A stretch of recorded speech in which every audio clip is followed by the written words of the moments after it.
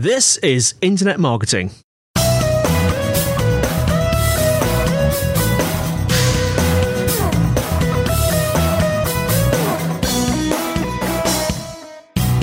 Brought to you by Site Visibility at sitevisibility.com. This is Internet Marketing, and today I am with Alexandra Hepworth, Digital Content and PR Manager here at Site Visibility. Hello, Alexandra. Hello. So, you have recently been talking to the Etsy group about blogger outreach tips. Now, I'm interested in what was discussed there.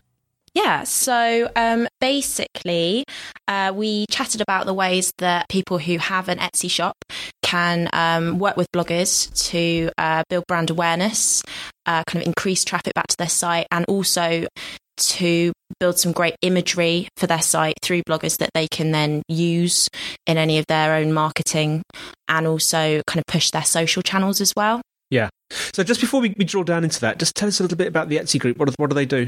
So the Etsy group, Etsy is a really massive site. It's kind of a global site, and it encourages people who have things that they create themselves. It's a great way that they can share their products and sell their products through an established site. Fantastic. So it's a range of things. It can be jewelry. You've got people who do art. You've got people who create website templates, all sorts of things. Yeah. But it's a really, really great shopping place for something that is, a bit different that you can't find on the high street.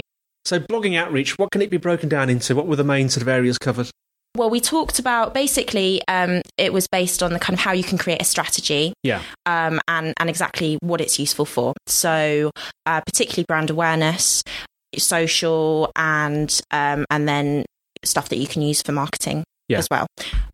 We didn't really touch so much on the link equity side of things for this, because Etsy is a really established site and has a very high link equity, so it's not so much about that in this instance. Okay, can we talk a bit about social? How does the blogging and the social sort of fit together there? So it depends. You have to be quite particular when you're negotiating terms with bloggers if you want them to be tweeting out, sharing on Instagram. But it's a great way if a blogger has a social following of 10,000 on their Twitter or on their Instagram, even just getting them to feature your jewelry or something in an outfit post can be a fantastic boost for your brand. So so that's why it's useful there. Now, I'm particularly interested in stories. We all love stories. Farrow and Ball were interesting, weren't they? Because they had a story where one of their images was picked up. Yeah, so basically we worked with a blogger, Lou, at Little Green Shed, and we worked with her on an upcycling piece. So we asked her to find some furniture that she already had in the home, and we invited her to upcycle it using a range of Farrow and Ball paints and primers and all of that kind of thing. So basically she created a beautiful post, kind of how-to guide, exactly how you can get the look yourself. She then shared this on her Instagram page, and this was actually picked up by Design Sponge, which is a really huge kind of home interiors site. It's US based, but it's got millions of followers across its social channels. So they regrammed it, and I think in the first hour it had something like 4,000 likes and lots of comments from people saying, "Love this. What color is it? Where can I find this?" So I mean, fantastic exposure, which was kind of, we were going out there just to get the blog post and get the brand exposed in that way, but this had a knock-on effect, and we were able to get a lot more coverage from that. So I think that just kind of gives you an example of the way that blogger outreach it's not just a blog post, you can get so much more from it. Yeah, there's more of a side effect, wasn't it, almost? Yeah, it was a knock-on effect. It wasn't something that we'd specified with the blogger, but yeah, it just happened organically, which is, the best marketing does. So that was really great.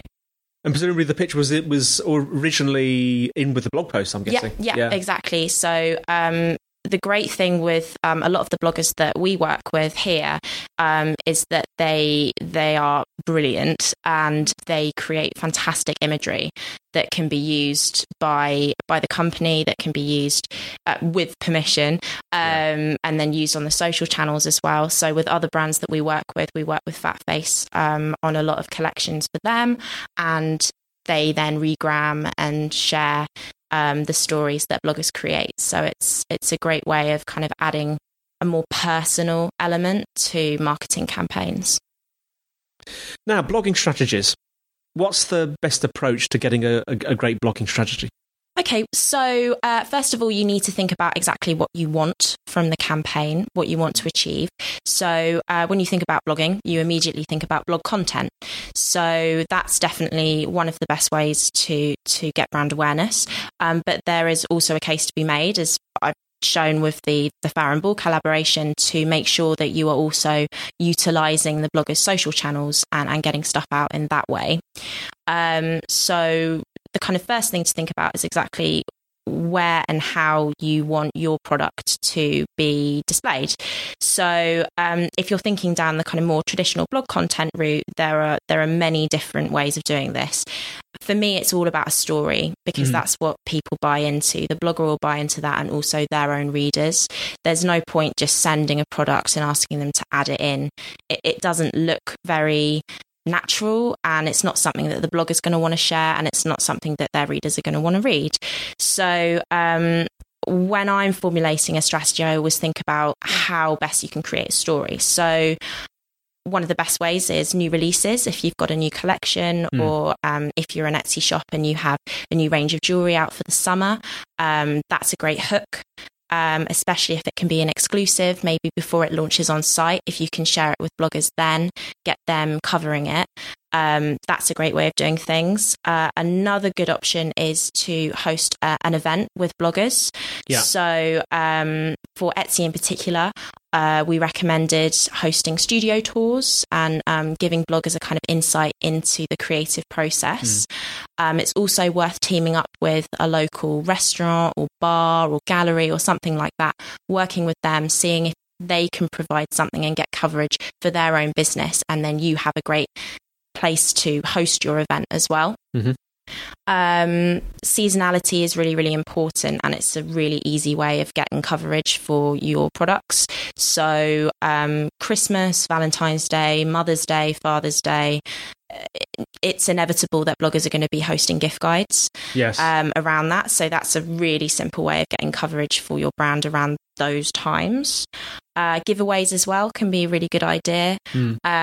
How-to guides around the kind of making processes, or if you're selling a range of fashion, you can get bloggers to create lookbooks catering to specific times of the year. So if it's summer, so summer holidays. So for example, if you've got if it's festival season, that can be another great in for bloggers to create a story. And then if you're looking more on the social side of things, you can, in the first instance, just get your sample placed in an image on Instagram, or they can share about your brand and tweet out about it. Or you can look into doing Instagram takeovers, where you actually invite a blogger who has a really high social following on Instagram to take over your channel for a couple of days or a week, and then they will also be tweeting out or Instagramming out on their own profile as well. So that can be great exposure. Pinterest boards as well. You can ask bloggers to create Pinterest boards. Some bloggers have thousands of Pinterest followers. I don't know how they get them. I want them. But that's a really, really awesome way of getting coverage as well. It's just thinking about the kind of most organic and natural ways that you can get your products placed. Yeah, Pinteresting is interesting, isn't it? Because that's a rhyme as well, isn't it? I'm opposing. No. Is it still gaining ground, would you say, or is it plateaued out? Or what's your I know no one really knows, but what's your feeling? I mean, from my point of view, I certainly think it's a really relevant channel to be engaging with. There are millions of users on there every day. I mean, from my point of view, I have a blog and I will pin images from my blog, and then they will get repinned and liked and shared in that way, and I get quite a lot of traffic back from Pinterest specifically. So I certainly think it's a channel worth looking into and investing into if it's the right kind of look for you. So obviously kind of women's fashion, food, home interiors, those are the kinds of niches that are particularly well suited to Pinterest. If you're selling, I don't know, car insurance, it's probably not Probably so slightly much more tricky for you. Yeah. Picture of a pair of car keys or something. Exactly. Yeah. Okay, so moving on to the selection of bloggers. I mean, there's thousands and thousands of bloggers out there. How do you sort of hone it down and decide which ones you want to... Hi, this is Kara Swisher, and I want to talk to you about my new podcast for the New York Times called Sway. If you want to know what people who hold power in our world are really all about, you need to hear how they answer the tough questions. And that is my specialty. And although it might get messy, as it always does, it's also going to be really fun. You can get Sway wherever you get your podcasts. New episodes are available Mondays and Thursdays. Sort of work with... Yeah, so I think the first thing and the most important thing is to look at relevancy. So there's no point getting coverage of your cleaning product on a fashion blog, for example. Yes. Like I was saying earlier, it's not going to be of an interest to the blogger, and it's certainly not going to be of interest to their readership. So there's no point doing that. So first and foremost, have a look and see the kinds of bloggers that are already writing about stuff that is akin to what you're trying to sell.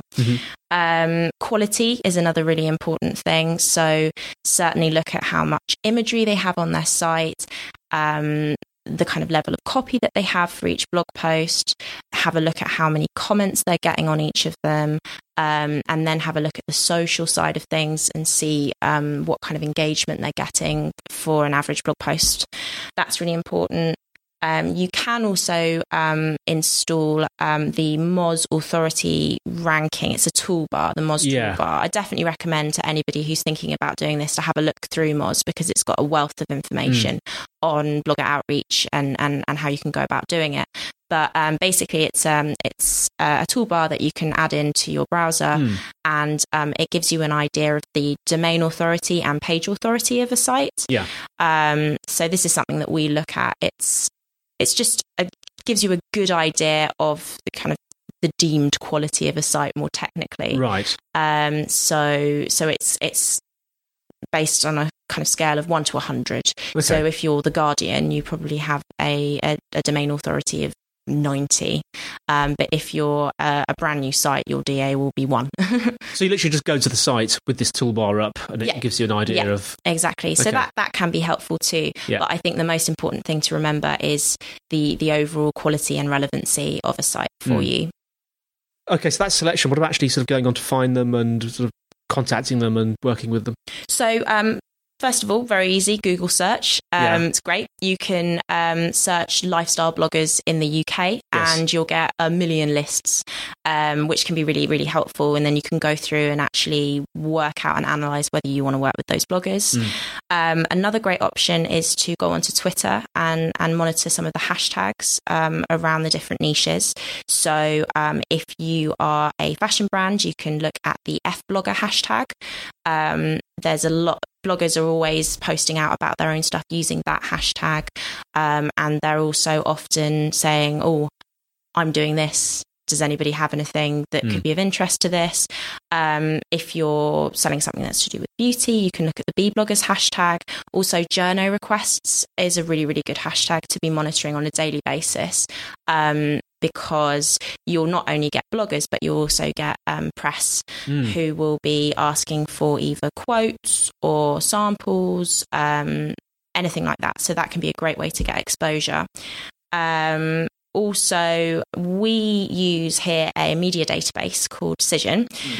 It's quite expensive, so I wouldn't recommend going out and buying it if you're just a one-man band. But they do also have really up-to-date lists of their kind of top 20, top 50 bloggers in specific niches. So it's definitely worth having a look at them. Also, if you go down the local route, particularly this was valid for the Etsy group, there are a lot of bloggers in Brighton. So it's really worth having a look at the blogging groups, having a look on Facebook and seeing if you can find any groups on there.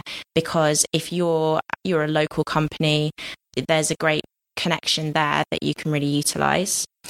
Also worth having a look for bloggers who are actually already talking about you, because you might not realise, but they might already be doing that. So you can very easily set up a Google alert for your brand name, get emails through to you where people are mentioning your brand, and then you can connect with them and try and kind of grow that relationship further. Yes, it makes sense, doesn't it, to sort of encourage a moving thing to keep moving in the same direction. Absolutely. Find absolutely new people. Yeah, no, exactly. If there's a connection there already, it's definitely worth utilising. Yeah. So next, what I think, probably because I'm very shy, what the hard bit might be actually approaching bloggers and saying, will you blog for us? How do you do that? I think you have to have quite a thick skin sometimes. Yeah, because you must get rejection. Yeah, you definitely get rejection, and you also get people who just ignore you point blank. Yeah. It can be difficult, but if you're passionate about what you're trying to sell, if you've got a story, then there's no reason why bloggers wouldn't want to work with you. So the first thing to do is decide what your incentive's going to be. So that can very easily be a product or a discount code or something like that, which will try and kind of encourage the bloggers to work with you. It's always worth connecting with them on social media first, so that they're kind of aware of your name. I think what can happen is bloggers can receive approaches on a daily basis, hundreds a day, where it's obviously just a copy and paste template, and that's not personal, and they know that. And they're not going to really want to work with you. So it's important to try and establish a kind of relationship through social first, and then you will actually go out and send the approach email.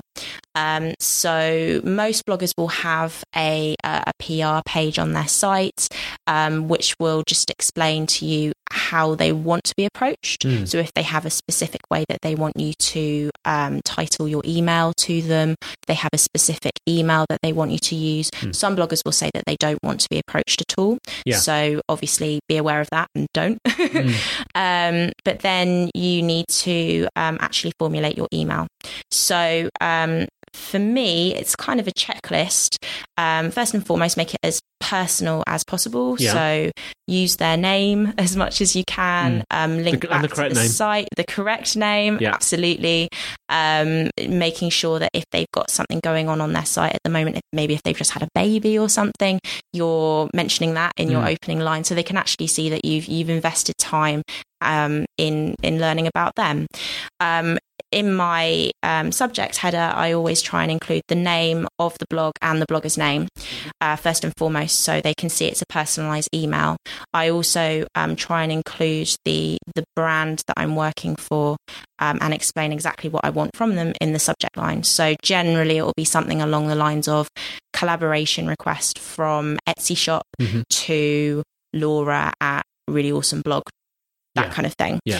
So that immediately lets the blogger know what it is. It kind of entices them to read more, and then hopefully you've got them hooked and they want to hear about your story. So I try and keep it as concise as possible. Immediately kind of explaining, what you're doing. So for example, if you're a jewelry shop and you have a new range out for the festival season, explain that in the first couple of lines, and then ask them, would you like to work with me on this? It'd be great if you could discuss new festival trends, maybe create a lookbook, which includes some of the pieces from our range. We would love to kit you out in a couple of exclusive samples. You can have a view of the whole range here with a link to the URL, or even screenshot some of the images, some of the samples, and add them actually into the email so they can see exactly what you're offering them. And then that's pretty much it. I tend to have a pretty good response rate, and then it's about making sure that you follow through. If you promise anything, that you definitely deliver on it. So if you say you're going to send them something, send them it. Don't not. And also make sure that you agree exactly what you're expecting. So if it's a blog post, make sure that you work out when the blogger will be getting it live. A lot of bloggers have calendars, very, very busy calendars. So I wouldn't go with the approach of, can you get it up in the next week? I'd give them at least 3 weeks probably to create something, because then they're going to be able to create something that's a lot higher quality.